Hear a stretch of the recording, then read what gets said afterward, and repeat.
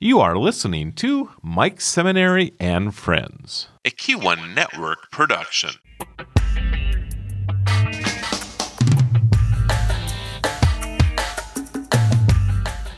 Wow, this is like my lucky day. I'm looking at the boxes I get to check in terms of similarities with my wonderful guests. Policymaking interests? Check. Serving others? Check. Wives that are a lot smarter, better looking, more fun than we are? Check. Great children? Check. Likes competition? Check. Loves running? Yeah, check. Staying fit? Have somewhat of a, brand for our socks and shoes? And then I got to throw in a Dairy Queen. You check all those off, you've got yourself a guest that almost looks like you, thinks like you, and you just love them. Josh Aspig, State Director of AARP in North Dakota, and my good friend. It's great to see you. How are you? Welcome to Mike Seminary and Friends. Well, first of all, Mike, thanks for having me. I might just add, the only thing I would tell you is the only reason you can check the Dairy Queen box has nothing to do with me. I think you're aware I don't actually like ice cream, but the rest of my family does. And they love you because if I get asked to go to Dairy Queen, my answer is I was like, I don't know. But they know if you're there, they get to go for sure. So thanks for having me, Mike. It's good to be here. A kale whip or something instead of, a Buster bar or whatever. That's accurate. You're not a Dairy Queen guy, but your family is, and I just love it. How are you? I'm good, Mike. It's as we were talking before you hit record here. Normally this is probably my second favorite part of the year in terms of. I know you run outside every day. I run outside. When I run outside most days. Is part of it, and I usually love this time of the year because the weather's starting to change and starting to feel like I don't have to wear all of this gear and all of this clothing. That's not the case this year. I don't know about you, but I still haven't taken my face mask off for running outside yet as part of it. But no, I'm good and can't complain because even if I do, I don't think anybody cares. So unfortunately for me, people would prefer I wear it all year long, the face mask. That's not the case with you. Hey, by the way, do you ever put a small layer of Vaseline or something on parts of your face that are exposed like I do? So I had a physical therapy appointment this morning to get a few kinks and tweaks worked on as part of it, and was talking to my physical therapist, and because he and I were talking about running outside at this point in time and whatnot. I said, I have, balaclava that, goes over my head, and then I can pull up the face mask and pull it down. I said, I normally don't actually pull it up over my face because it freezes then. It gets so cold and it just freezes. And then it's like an ice cube on your face. I said, instead, I just take some petroleum jelly and kind of rub it on my face and do that. So, I think that's an old runner's trick that we all learned somewhere along the way living in a northern climate. It's fun to explain that to your running friends in Florida. They're like, wait, you put grease on your face before you go run? It's like, it's part of it. So, if it's 30 below wind chill, you've got to do something. Correct. And then the conversation goes a whole different direction, of course. But yeah, absolutely. They don't get us, do they? And they just don't understand. No, that's explaining to folks that we train outdoors year round, especially if they're not from a northern climate. They just kind of look at you with a dumbfounded look, but that's all right. Well, we could talk for a long time about so many things, but I do want to start out with what you're doing and your passion, and you're such a great leader, and you have a wonderful team at AARP of North Dakota. Josh, I didn't realize that there's over 80,000 members of AARP in North Dakota. That's a big number. I had no clue. I knew that in the country itself there's 30 some million, but I had no idea the presence was so prolific. That said, tell us a little bit about the importance of AARP. And I'm at that age, right? I'm well past the 50, serving people 50 years of age and older. I'm well past that. But, give us a little, elevator pitch on the importance of AARP and how you specifically you were drawn to that organization. Yeah. Well, thanks, Mike. And first of all, I love where I work, and I'm one of those folks who gets an opportunity to come to work every day and truly enjoys it. I have, as you mentioned, a great team here. We're a small, tight-knit 5-person team that covers the entire state of North Dakota. And AARP, for those of your listeners and watchers who don't know, we're a nonprofit, nonpartisan, membership-based organization. We have a presence in all 50 states, plus the District of Columbia, Puerto Rico, and the Virgin Islands. And a lot of people see AARP as the member benefit products we endorse, or the AARP Foundation that does some good work on hunger, as well as social isolation and older adult services programs.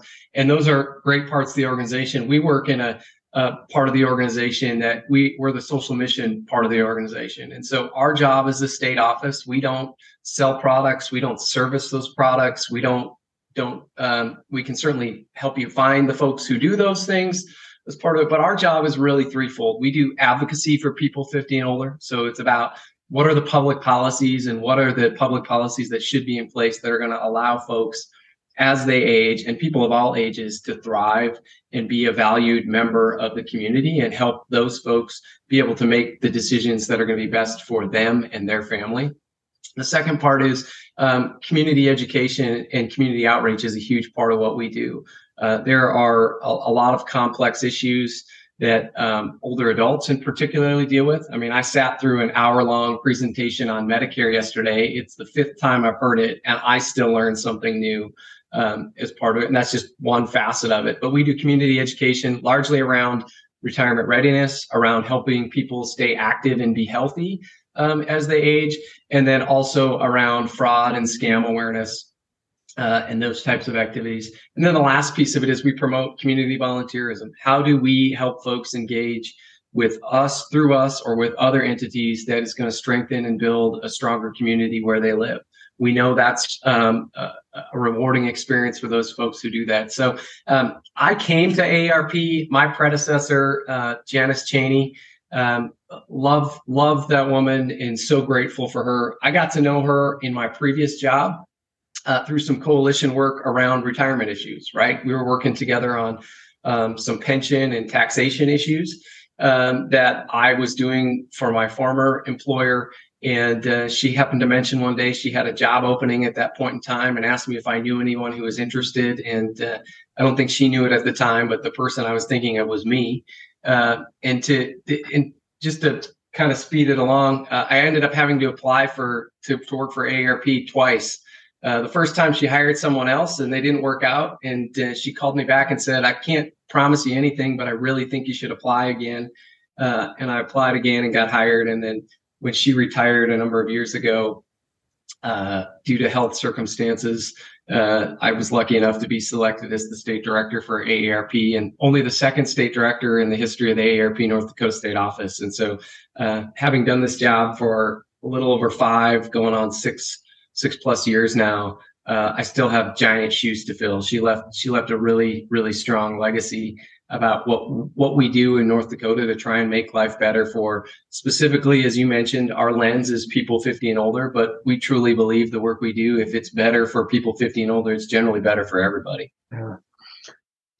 Before I get to my next question, I don't know if I ever shared this with you, Josh. I always thought you would probably put your hat in the ring when Connie left League of Cities, because I said to myself, this is a young guy that just really gets it. It's really connected, great at building relationships, really good at policy making, loves this city politics thing. And I thought, and you would have been perfect for that role, right? But I'm glad you are where you're at, by the way, and because of my next question. As I was doing a little reading about AARP recently, it dawned on me this connecting people to others in their community through your volunteer network, by the way, how important that is in a state like North Dakota. Well, every state, but in North Dakota, I can speak more personally about.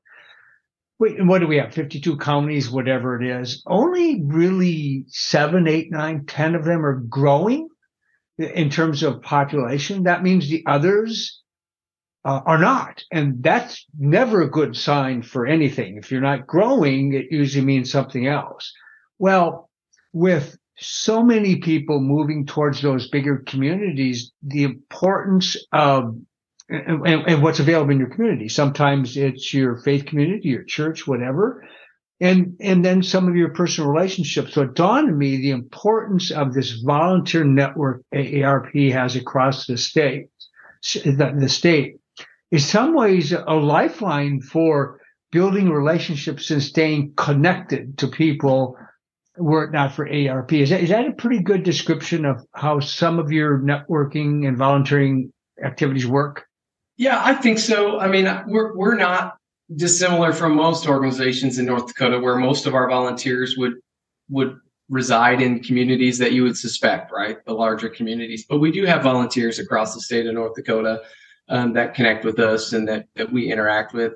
And I think you're right. I think the one thing we know from folks who volunteer or from the volunteering I've done myself, speaking from personal experience, I've never volunteered and walked away from a volunteer experience and thought, what an awful thing I just had to do. I've always walked away from it going, man, that was some cool stuff and some cool value I got to add to that organization of that day as part of it. It's why, you started off talking about one of our similar passions of, running. It's why I got involved with the Bismarck Marathon board, right? I participated in the race for many years and then had the opportunity to go try and help out with the race and just saw it from a different angle of view.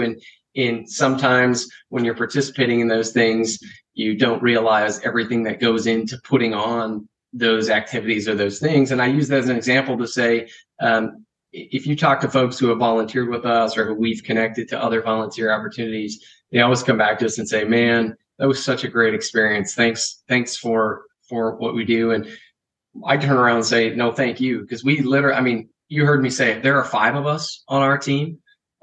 We have to cover the entire state of North Dakota. And I won't tell you we're perfect and we don't get everywhere we'd like to, but we extend our reach so much farther when we have those volunteers who are willing to be ambassadors for the work that we're doing, trying to help people be ready for retirement, help them protect themselves from frauds or scams, or, help stay active and move and live a healthier life. Yeah. Josh, I got to think that your work, while very rewarding, doesn't get easier, and at times has to be incredibly kind of gut-wrenching almost. So you have, first of all, this winters in North Dakota, when they're long, they're hard on everybody. But the more mature you become, they're a little harder for you. And then add to that the ability for scam artists, because of technology, to target almost everyone is a nightmare. It's an absolute nightmare. And then with, inflation and the value of your dollar compared to a few years ago today and the diminished return, if you will, you must have a lot of input from your members about those 3 things and how you can help. I'm assuming this is a year where you're hearing a lot. Yeah, absolutely. I was just having this conversation with someone from the state of North Dakota. We were having a conversation the other day, and they asked me, what's the impact of inflation on older adults right now in North Dakota? And I said, I don't have any hard statistics to back it up, but here's what I can tell you as an example. I'm seeing case counts for long-term care service needs, state assistance for long-term care service needs go up. We gave a presentation that had nothing to do with supplemental nutrition assistance, or SNAP, or formerly known as food stamps.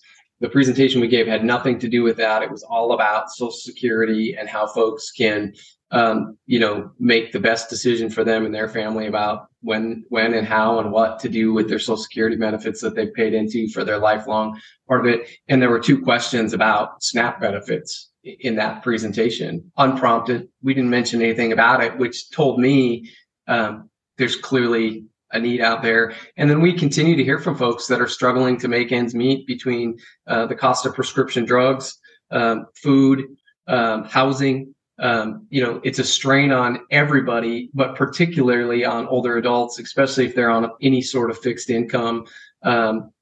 As part of it, that I think you're seeing a increased pressure on them. And so, yeah, it's something we talk about a lot, and we try and help folks understand what the opportunities are and how they can find relief or assistance for themselves. And it's part of the reason right now we're in the middle of a North Dakota legislative session, and part of the reason we're fighting on the issue areas we're fighting on is these are the issues that are having a real impact on older North Dakotans right now. My last question, Josh, about your role, AARP, and I'm going to say the political climate of the day. It just seems that over the course of probably the last 10 years, maybe it's longer, and history does repeat itself. It's not like this is the first time. Our country has had a significant difference of opinion in terms of the 2 major parties. And it really doesn't make any difference if you're in DC or somewhere else, right? In terms of your job and your team and representing those 80,000 plus members, and it's really people beyond that too. It's about the future. Are you finding that you have folks that are really willing to listen, to hear and listen, and then find a way to take some action on the importance of what you're advocating for? Is that still present? Yeah, I think there's 3 things, Mike, that I was talking about. And you're a student of politics. I'm literally a student of politics. My master's degree is in campaigns and elections, and how to do this. And a couple of things to note. AARP, when I gave my elevator speech about AARP, we're a nonpartisan organization. We don't endorse candidates. We don't give money to candidates.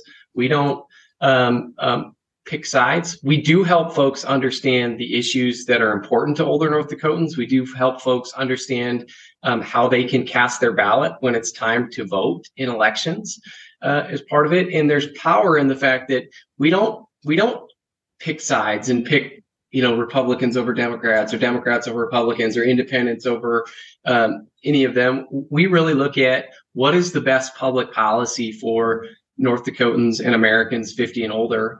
And then that's what we work towards in trying to do it. And so when we talk to folks, there's not but you contributed to this over here, or that's not from, we don't have a political action committee, at least not in the sense of what most folks think of political action committees and what most folks know about political action committees do that. Additionally, older Americans and older North Dakotans vote. They vote. That is a true statement in terms of, I think, the last North Dakota election last fall. I believe voters 50 and older made up over 50% of the electorate that casted ballots.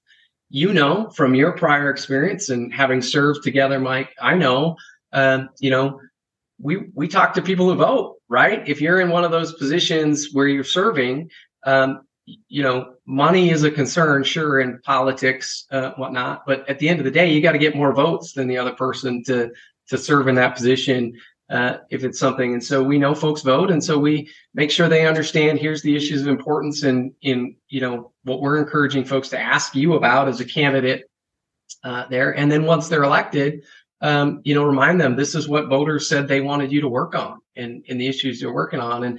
And then, we are fiercely protective of our brand and being nonpartisan. We've been known to send letters to candidates who try and imply endorsement, or try and get us to stand on a stage that appears partisan in nature. And so it's not that we don't do politics. We do, but we don't do partisan politics. And that's a really, really important part of the work we do, and part of why I enjoy working for this organization. I came from an organization that was nonpartisan in that sense too, but they had a political action committee. Everyone knew who we donated to and who we didn't donate to. Everyone understood, where we had a leaning. And we're truly an organization that's worked on both sides of the aisle. We worked with W. Bush on the Medicare Part D. We worked with, Democratic presidents on various items and issues as well. And so it really is for us about what's the best policy for older North Dakotans and older Americans. And to get back to your question, Mike, I think that's a huge help. People know when we walk in the door, we're not coming at it from a partisan angle and not trying to figure out how we can score political points in terms of making someone look good or look bad. We're coming at it from an angle of, this is what older North Dakotans and older adults will find value in, and why they will find value in it, and why we're asking you to make the decision that we're asking you to make. Did you say your background in Georgetown was campaigns and elections? Well, first of all, I went to one of those schools that is the school. There's these schools. So I went to the George Washington University. I have attended Georgetown for some training and classes, both beautiful campuses, but I'm an alum of the George Washington University's Graduate School of Political Management. And so my graduate degree is in how do you run campaigns and elections. And fun story, Mike, this is an aside that I don't even know if you know this, but and I had forgotten about it until I came to work here about 12 years ago. But I was in graduate school in DC, and one of our classes was campaign communications. And we got split up into 6 different teams. There were 3 issue areas, and for each issue area, there was a proponent and an opponent on the side of an issue. And the issue area I was assigned to work on was privatization of Social Security. And so there was one team that was the proponent of privatization of Social Security. And then there was a second team, and they were, I think it was the Cato Institute was the group that they were supposedly modeling after as part of it. Doesn't matter. And then there was the opponents of the privatization of Social Security. And so me and 4 of my classmates were the AARP perspective on the privatization of Social Security, when that was a hot topic back in the early 2000s as part of it. And so I was on a team that for a semester long was writing different, one week it was, what's the press plan that you would work on? The next week, what's the grassroots support that you would work on? Next week, what's the testimony you'd provide in Congress? These different things. And so we were part of this team.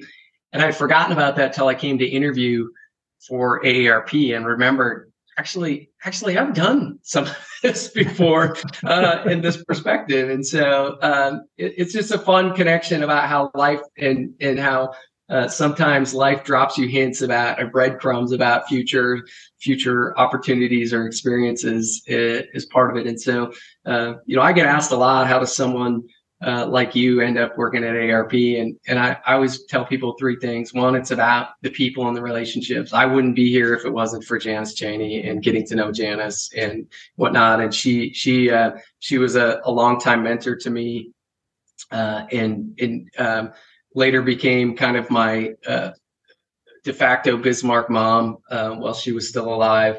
She literally saved my family and my kids when Crystal unexpectedly went into labor 3 weeks early with our last kid, and called her to say, Janice, I'm not going to be in tomorrow. Crystal just went into labor working. And her first question for me was, what are you doing with your kids? And I said, once I'm off with you, I'm going to figure that out. And she said, I'll be there in 5 minutes. Mm-hmm. And then once we got things settled, I called her to say, I'll be home in a little bit. And she said, no, you're going to stay right where you're at. Just tell me how I get them to daycare tomorrow. And so that's the type of person she was. And I've tried to model that as trying to fill her shoes as part of it. So it's the people. The second is, look, everybody's aging, and you only get old if you're lucky. that's something that people don't think about, and people often, want what's new or sexy or whatnot. But there's a lot of value in aging, and the fact that not everyone gets to do it. I can think of a handful of folks I know growing up or otherwise that didn't get the experience of aging and growing up and growing old. And so it's something you shouldn't ever take for granted, and it should have opportunity, and that, there's wisdom and opportunity in aging. It's really about what do you do and how do you do it? And then I work for an organization that we walk the talk. I've worked for places that say something, but then when it comes to brass tacks, doesn't necessarily follow exactly what we said would be best, and down to minor things. But our organization provides 48 hours a year to provide caregiving leave. So not just sick leave, not vacation leave, but if you have a family member, old or young, that has some high caregiving needs, and we know there's 62,000 of them that are providing unpaid care for a loved one or older adult. We have up to 48 hours a year, so that if I need to help care for grandma, get her to some appointments or whatnot, if I need to help, someday my parents or my in-laws or whatnot, our organization doesn't just say everyone should have access to that. They make sure we have access to that. And that's one example of why I love working here. It to me is a joy, and it's a place where I know when we say something, we're going to follow through on it to every extent we can. By the way, I'll echo, Janice was really special. I was on the school PAC, advisory team with her. She was really, really special. It's clear that not every exorcism works, because I got to think that when you chose that as your educational path, there must have been in the Aspic family a bunch of prayer groups going, no, he can't go down that road. But it turns out it worked out really well for you and your family. So there you go. Mike, I know you don't want to go on for everyone. I have to tell the story because you brought it up. I mean, I originally went to college to be an elementary ed teacher. That was where I thought I'd end up coaching and teaching grade school and coaching. And through different fortuitous actions, I had an experience in college early enough that made me realize that probably wasn't going to be the best career choice for me. Just my personality, the things I enjoy. I love kids. I love working with kids, but being a teacher, teachers are a very special breed of person, and they do awesome work. And I have tremendous respect for those folks who do it. I come from a family of teachers. And so, my brother's a teacher, my sister-in-law's a teacher, my uncle's taught, my dad taught, as part of it.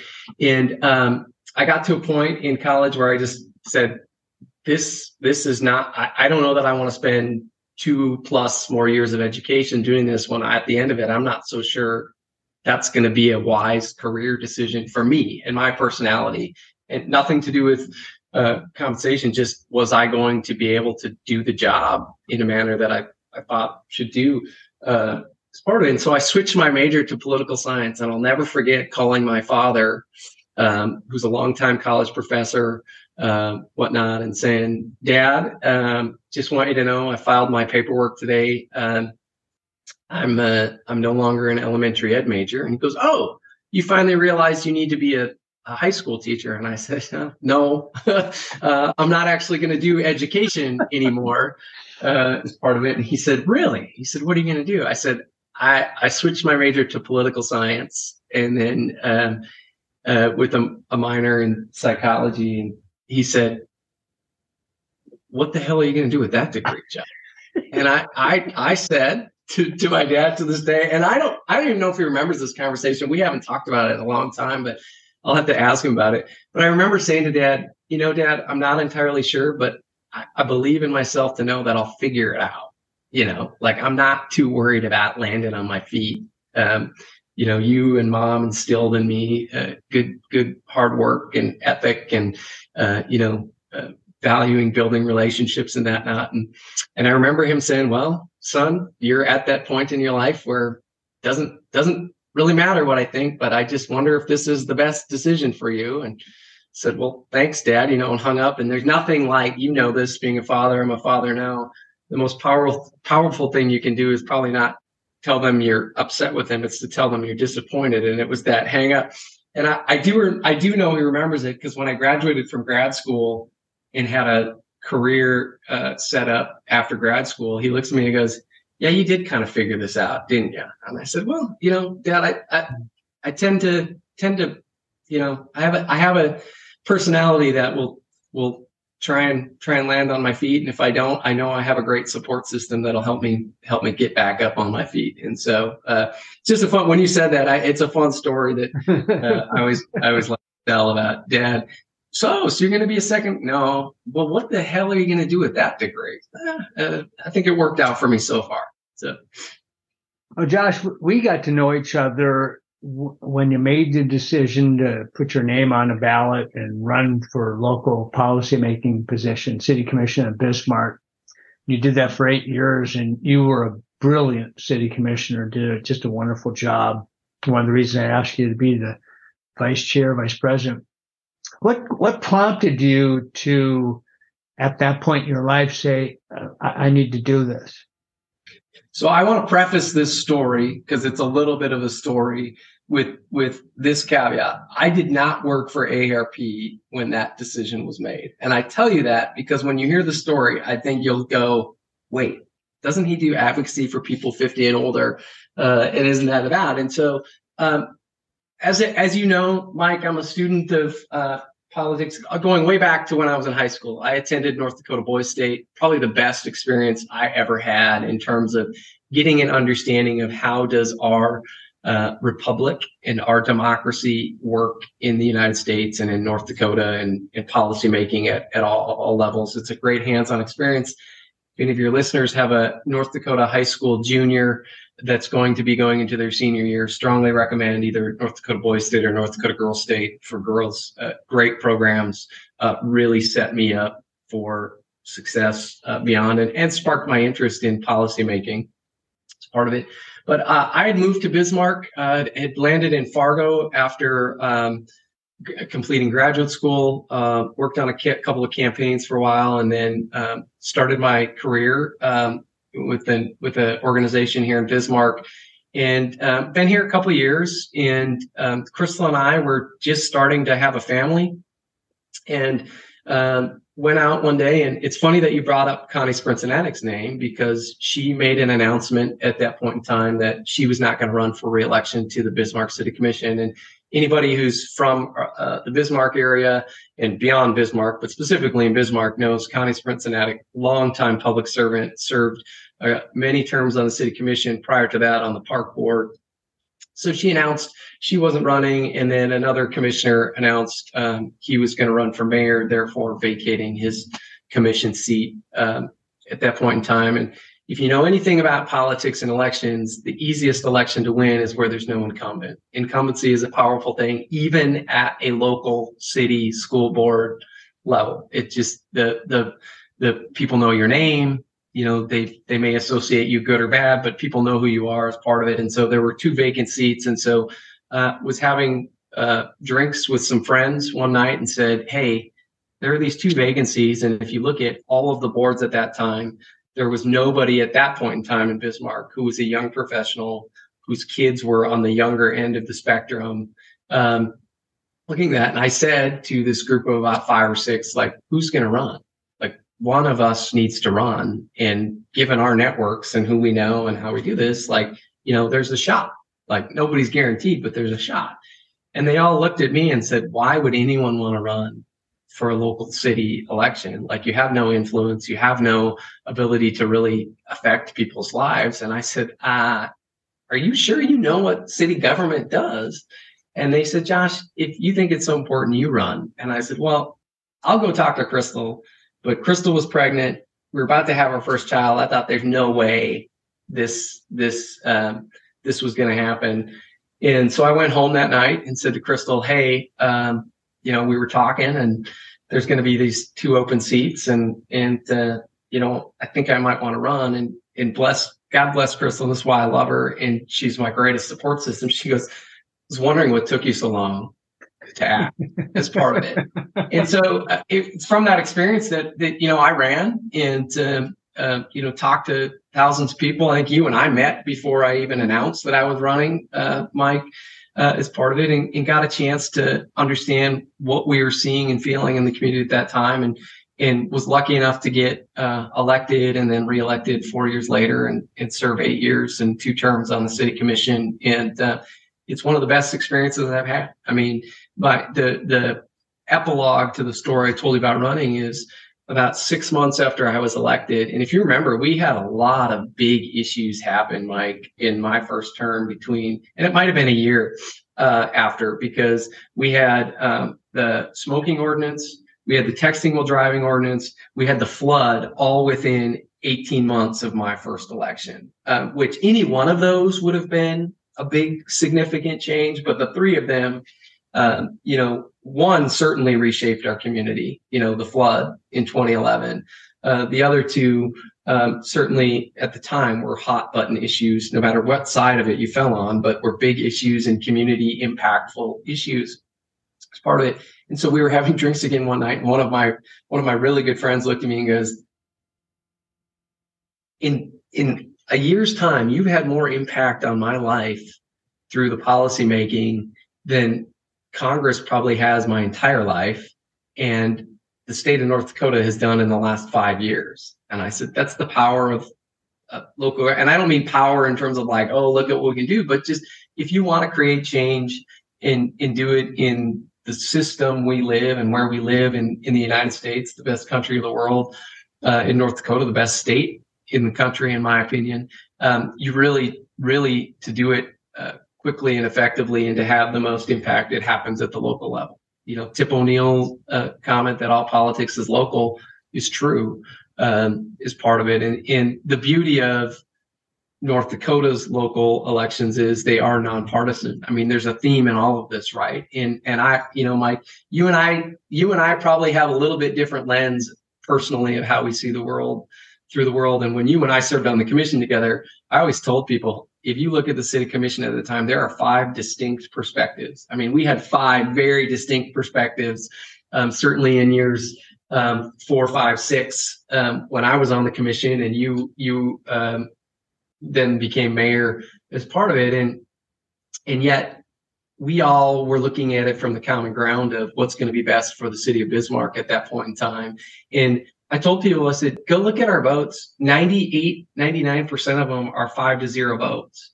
And when we start discussing it, it wasn't going to be 5-0, but we understood each of us came at this from a different angle, that we needed to try and figure out how can we make this the best policy that is going to help the largest number of individuals in Bismarck, or all of Bismarck, as part of it. And I tell that story just to say, because you asked about it, and you can tell public service is a passion of mine. I'm happily retired from public service at this point in time right now, but I believe in it and think someday I'll do it. But I just loved the aspect of, what's the problem we're trying to solve? Why are we trying to solve that problem? And how do we make it best for the entire community, not just one segment or one group or one piece of the community of it? And so, yeah,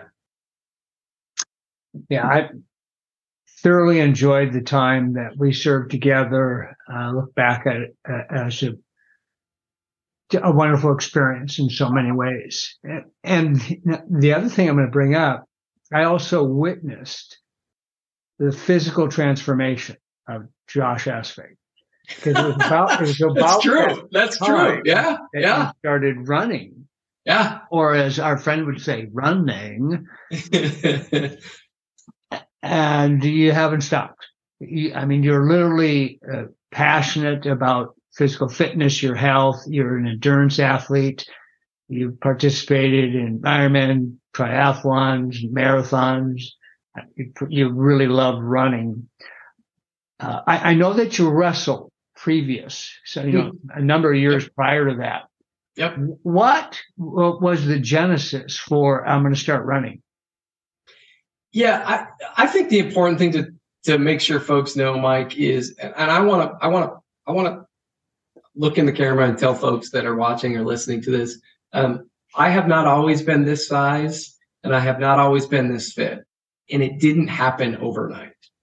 I start from that point of view to say, I have more people than you know, and I'm sure you're in a similar situation that say, I could never do that, or I'd never want to do that. And at one point in time in my life, I weighed 215 pounds. Today, I'm not 215 pounds. I'm about 150 pounds, depending upon where I'm at. My training cycle may fluctuate 5 to 7 pounds, just based on where I'm at and what's going on. And I don't share that to brag. I share that to say it was a long, slow, step-by-step journey. And it really came from a place of, I was an athlete in high school, 4-sport athlete in high school, very active. I went to college originally to wrestle, decided that wasn't what I wanted to do, got involved in other extracurriculars, but stayed fairly active in college, through intramurals and other things. And then I had my first desk job in DC. I was working 40 plus hours a week, sitting at a desk, mobile, plus going to graduate school full time. And don't have to tell you, I was at an age where I did not eat well at all. And more importantly, I probably imbibed a very healthy or unhealthy amount in terms of my beer consumption was a lot more than it is today. Let's put it that way, as part of it. And so very quickly, actually not quickly, over the course of 2 years, started packing on weight. And it wasn't a noticeable thing overnight. And it took a health screening and a screening at a health fair when I was working in the U.S. Capitol. And I think I was 24 years old, 23 years old. And the nurse saying, you're at risk for diabetes, you have high cholesterol, and it was kind of this eye-opening, like, what? And oh, by the way, that's not what triggered me to get into running and get back in shape, but that was what triggered me to say, I got to start moving. And joined a local gym and started doing some stuff. But it really wasn't until Crystal and I found out we were going to be parents. And we, at the same time, and I mean, if you want motivation to be fit, I'm going to tell you the key to success. If you don't have kids, decide you're going to have a kid and realize what time and energy that's going to take to do while you're working, and then adopt a puppy at the same time, and adopt a high energy puppy at the same time. And I say that because we adopted a dog, and I think, still to this day, probably one of the best friends I've ever had in Ollie, and he was my long-term running buddy, and he became my running buddy because we had this newborn and this puppy in the house, and between the two of them, they were literally going to tear the walls off of our house if I didn't keep the puppy active and be able to keep up with this newborn that we had. And so it started a slow journey, and my goal when I started was to run a single mile every day for a month. And I look back on that now, and people look at me now and go, I bet you that was easy for you. At that point in time in my life, it was not. That was a challenge, and it was a huge challenge.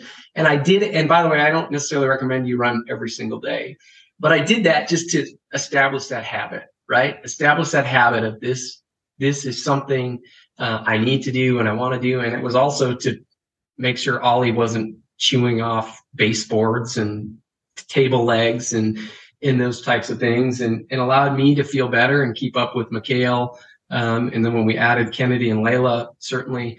And my true involvement in running, Mike, became I got injured, like most runners do when they don't pay attention and they don't do it correctly. I got injured and ended up in a clinic and had my knee scoped. And I, as I told you, I was an athlete in high school and always had it in the back of my head, someday I'd like to run a marathon and be done with that, like just to say I did it. And the doc said, yeah, as long as you aren't an idiot like you were to end up here, you can do it. And got hooked and ran my first marathon in 2013.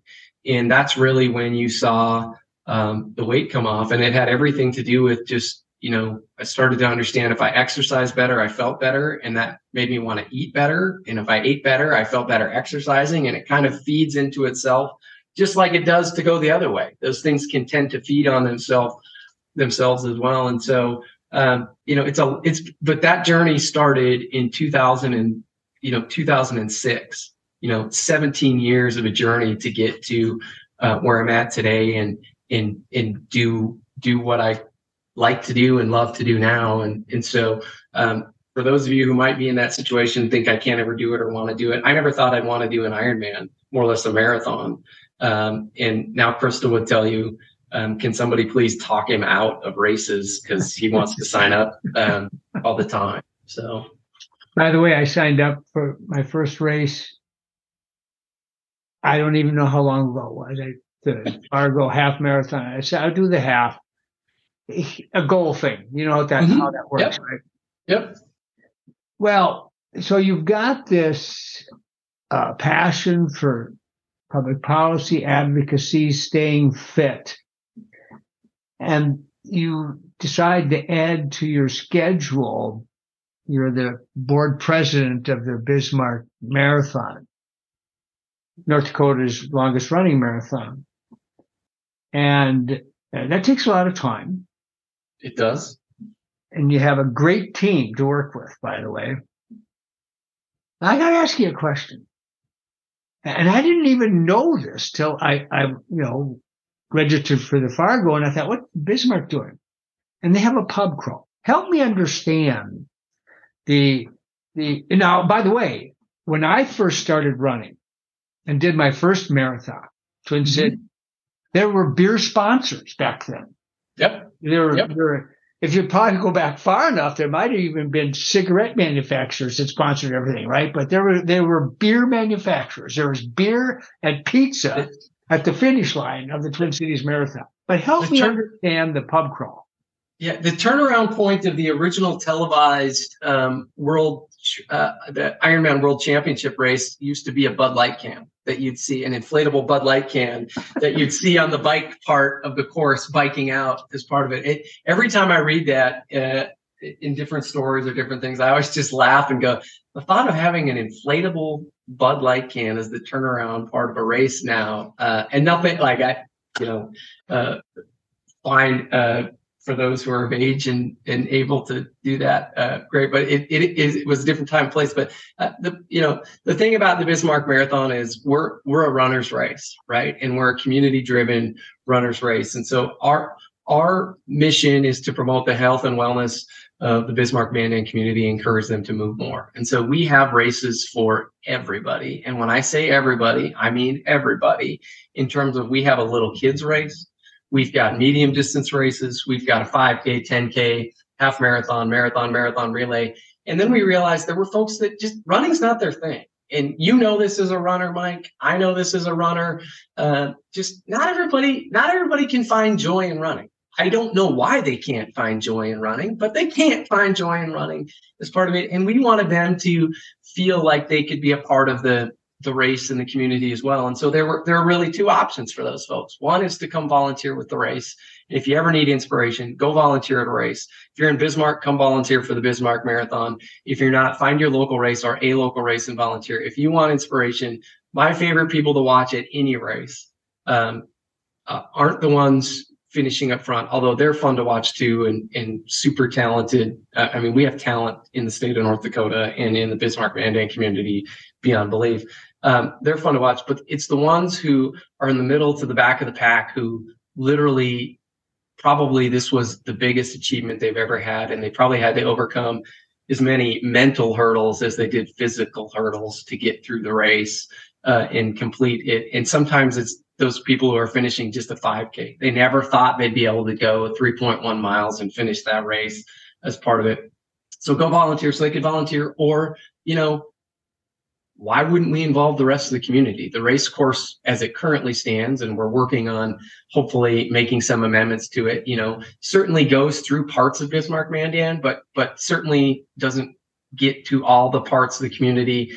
And we wanted to have folks that didn't want to, weren't able to, for whatever reason, be a part of one of our races to have an experience. And so we set up a pub crawl, and we involve local businesses and local community establishments, and allow folks to go around and visit these different establishments. And if they make it through to each of the establishments, they get a medal as well and do it. It's just a fun experience, and it's a great way to cap off a race. I will tell you, the pub crawl was added when I got added to the board. So I actually haven't actually made it to the pub crawl yet, because by the time the pub crawl starts, I've been up for probably 26 hours as part of it. But I know from board members who have been a part of it and whatnot that it's an incredible experience. And so, yeah, it's another way for folks to understand the value of being engaged in the community and being a part of the community and feeling a part of something as part of it. And so, and we appreciate our local establishments that participate in it. We appreciate the sponsors of that race and all of our races, because it again, at my core, I have a belief in public participation and community engagement. And that is another example. It doesn't always have to be government driven. In fact, sometimes it's better when it's not government driven. And if there are ways for nonprofits or private businesses to encourage public gathering, public dialogue, public input, and public participation, I think that's generally, in almost all instances, a positive impact on that community. I think the pub crawl is a great idea for pulling in more people into the spirit of the event. Right. But I do have a question. Yeah. Are there enough porta potties to provide for the route on the pub crawl? Because so many are already on the course for the race. We thank the sponsors for allowing pub crawl participants to use their restrooms. How's that for an answer? So that is the one thing I'll have to take back to the board. We meet again in a couple of weeks here and say, in all honesty, we're not giving the pub crawl participants a true race experience, because as you know, at a local race, an actual bathroom is, man, you're a high flyer if you get an actual bathroom at a race. A clean porta potty makes you feel like a king or a queen, more or less, an actual bathroom. So we'll have to, I think you're right. We're going to have to put porta potty stops on the race course this year for the pub crawl. So, Josh, how do you balance this? You and Crystal as a family, your 3 kids that are really, really active. Love your family, by the way. How do you balance as parents the scheduling for all the activities in the Ashbake household? iPhone calendar.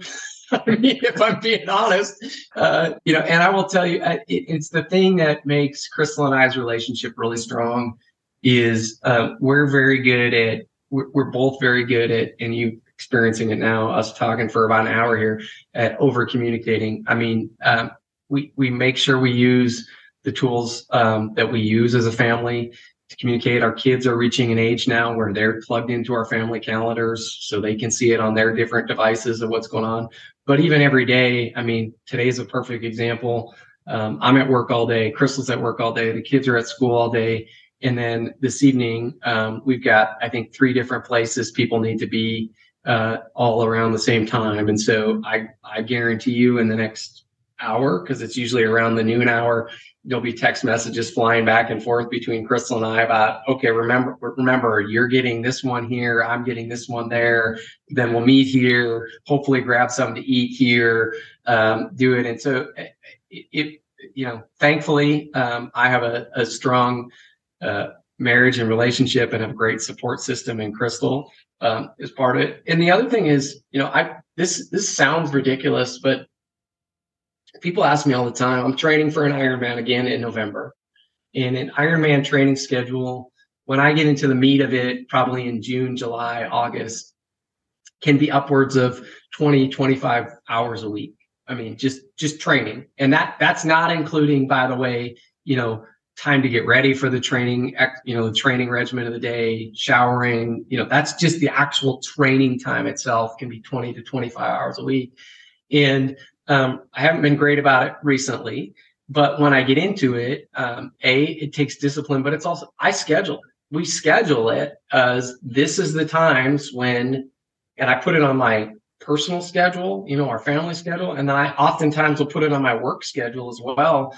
Hey, at noon this day, and I'm taking my lunch break to fit in this weightlifting session that I need to do as part of it.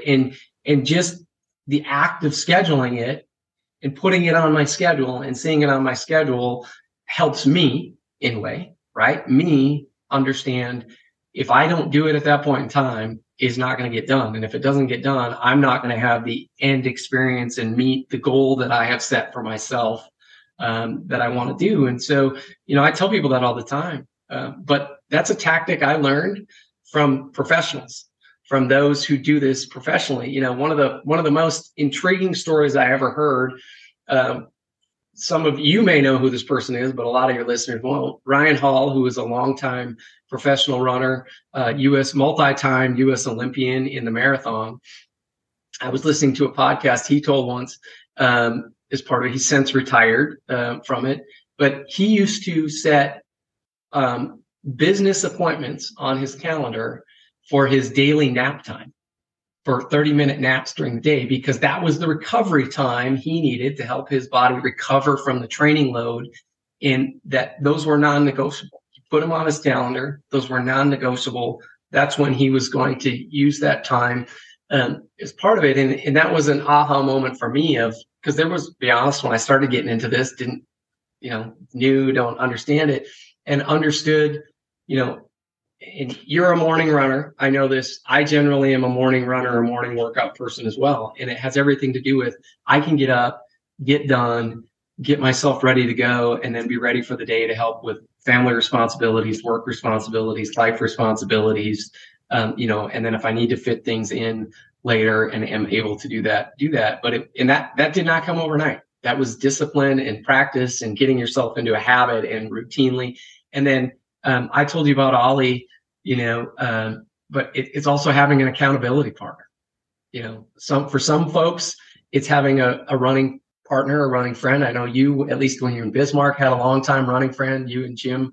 I'd see you many mornings. We'd pass each other, running different routes in the morning. As part of it for me at that point in time in my life to get established into it, I had a four-legged running partner who I knew if he didn't get his exercise in for the day, we were all going to pay for it later as part of it, and knew that needed to be done, and that was a part of being part of it. And so it's being consistent, being disciplined, and you got to schedule it out. And sometimes, and I'm somebody who does not like to schedule things, just because then you're committed, right? Then you're in, you got to do it as part of it. But it's also the only way I know I'll do it. Put it on the schedule, and I know it'll get done. So, Josh, normally I ask the magic wand question, and it's typically connected to someone's work or what have you. But I'm going to take a different approach with you, because I've learned so much from you over the years, Josh. And it kind of, is connected to that coffee or beer time you had with your friends some 8 years ago about who should run. So here's the magic wand question. You're going to wave it over the heads of those groups, because they're usually groups of people. They're usually pretty good at bitching and complaining about whatever it might be. And there's nothing wrong with that. Being able to express yourself amongst friends, whatever, is a good thing. But bitching and complaining really rarely does anything. It takes action.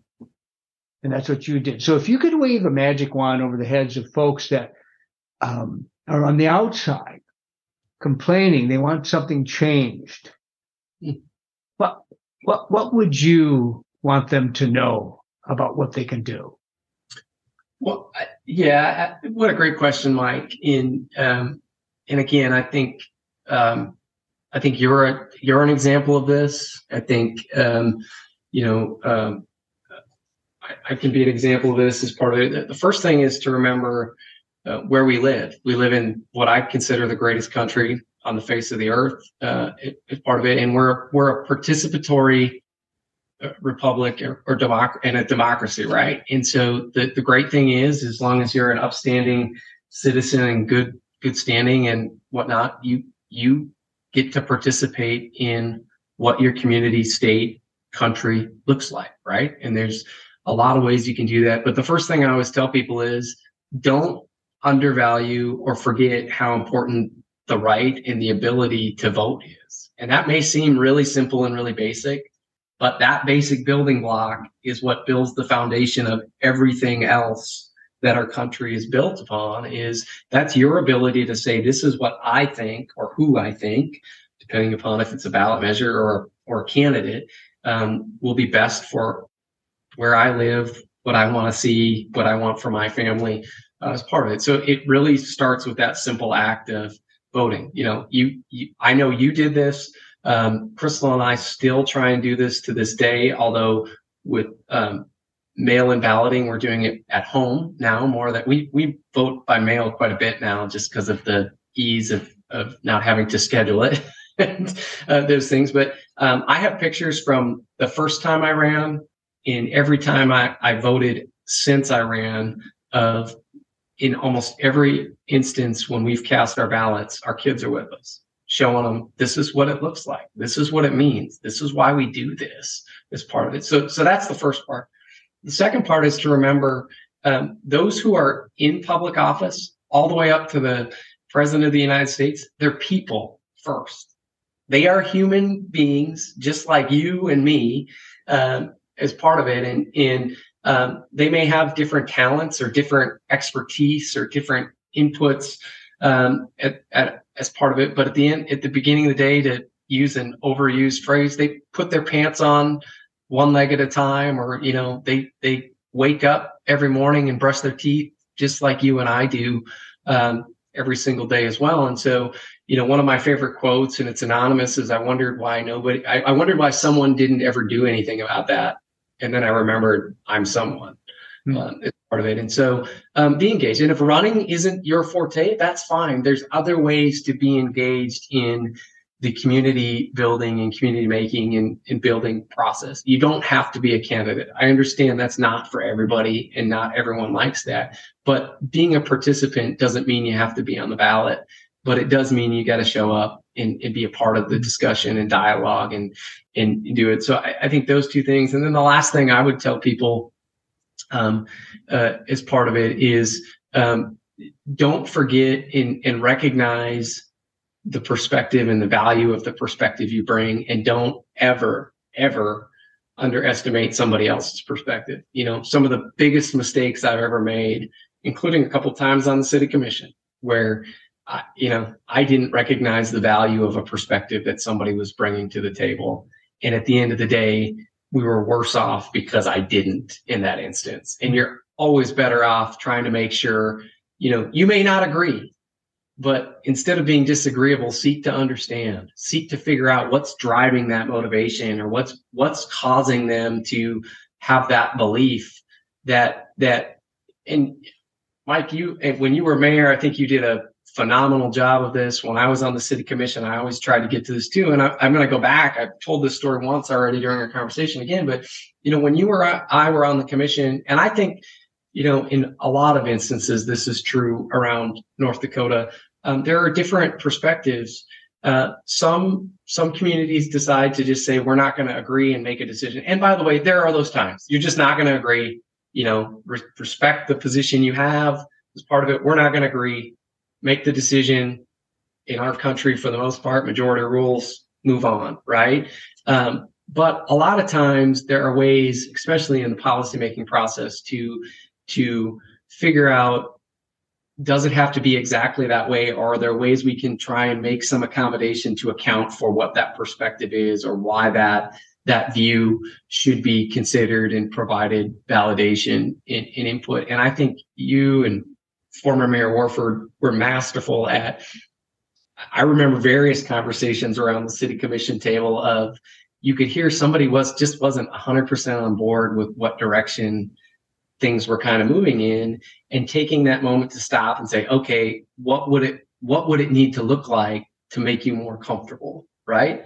In countless times where we tweaked something or made some minor adjustments to bring that in, and I think it created good public policy for the entire community versus just ramming something through because, you know what, we have 3 votes. This is the way it's going to be, and do it. And again, there are times that has to happen, and we aren't going to be able to sing kumbaya. But I think understanding somebody has a perspective that has value is so important. Even if you disagree. And I mean, I think of countless fights. Yeah, I mean, you and I are sitting here talking for 60 plus minutes now going on. And I can think of countless fights where you and I just vehemently disagreed on something. And it's so important today's day and age. You asked the question earlier about, bitterness and politics and whatnot. The thing I valued and the thing I always appreciated about you, Mike, and I hope folks came to value about me is you and I are just not going to agree on that issue or on that point or on whatever it was. And you're going to vote one way and I'm going to vote another way. And after that, after the decision's been made, you and I look at each other and go, well, that was fun. What else are we going to tackle now? What else are we going to do? And the minute you let politics get personal, and policy making, I should say, get personal, is the minute that I think it becomes a problem. And it shouldn't be about. It should be about what's the best policy, and that's what I valued, and why I believe. And by the way, why I believe in local government, because there's less likely for personality politics and more likelihood of policy-driven decisions, especially in North Dakota, where we have nonpartisan local offices, is part of it. And so it's a long way of saying, if people ask me today, don't vote. If you do nothing else and you have the ability to vote, go vote. Don't forget to be involved in any way that you're comfortable being involved, and show up. I always tell people one of the keys to being involved in policymaking is showing up. You have to be there. You have to be a part of the discussion. And it doesn't mean you got to be at the table, but you at least got to be in the room or in the arena where those discussions are happening. Sometimes you don't have to say anything. Just your presence there is enough. How many times did we know something was really important, Mike, at a city commission meeting, not because somebody walked in the room and said anything, but because they came in the room and sat physically in the room while we're making a decision, and not as an intimidation tactic, just them letting us know this is important to me and to us as an organization or whatever it is. And that's why we're here today, as part of it. And then last, just to sum it up, as you asked me, I think it's that understanding everybody's perspective has value in trying to seek to understand, not to be argumentative or difficult. Great words of wisdom, and I couldn't agree with you more.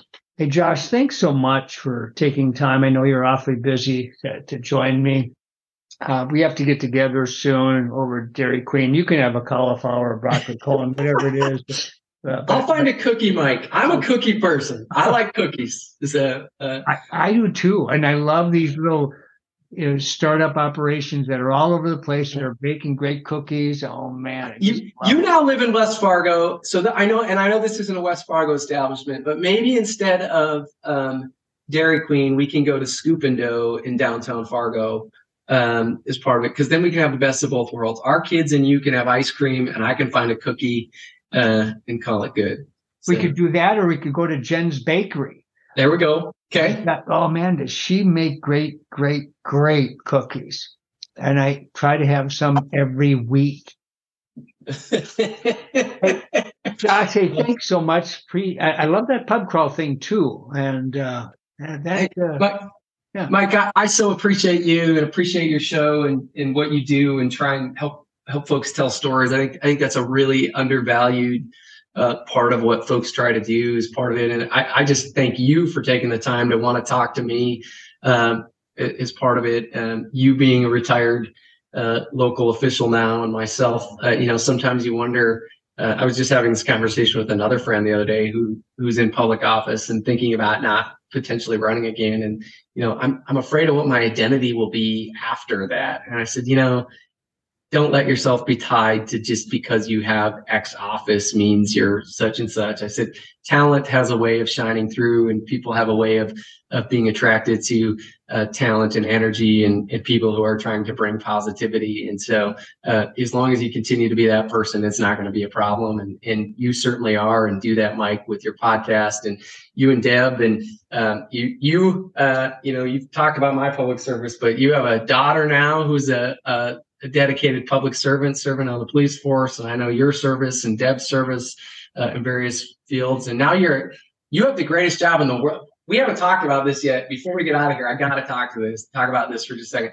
You have what I think and I hope to attain someday, which is the greatest title and job that can ever be bestowed upon anyone, and that's grandparent.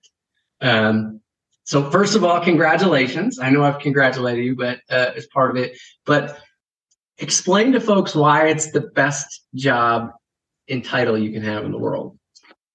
Well, first of all, your child has made a decision to have a child, and which, by the way, I'm just going to pause you for a second. Means you didn't screw it up bad enough that they decided not to repeat. That's one way to look at it. Yeah. And first of all, she met. In this case, it's our daughter. She met this great guy that, anybody that has a book on their shelf on how to be a gentleman, this is a quality guy, right? Yeah. And then this little River James, who is just absolutely the most gorgeous little fella. They steal your heart. And unlike being the parent, you don't have to be responsible for everything in their life. You can come in there and spoil them rotten and hug them. If you have to change a diaper, that's good, but you don't have to do it 24/7. But more important, they're a gift, and there's no gift quite like that. You already have the gift in bringing kids into the world, and this is just kind of a different level, Josh. And thanks for asking about our daughter and River James. Thanks. Yeah. Well, I'm glad you shared, Mike, because my mom told me, if I knew being a grandparent was this great, I would have skipped you. And I said, I'm not sure that's how it works as part of it. So, but I know she said it with love, and I know you probably have some similar sentiments. So, Mike, thanks for taking the time. Thanks for having me on. Hey, God bless you. Take care, Josh. Bye. Hey, Mike.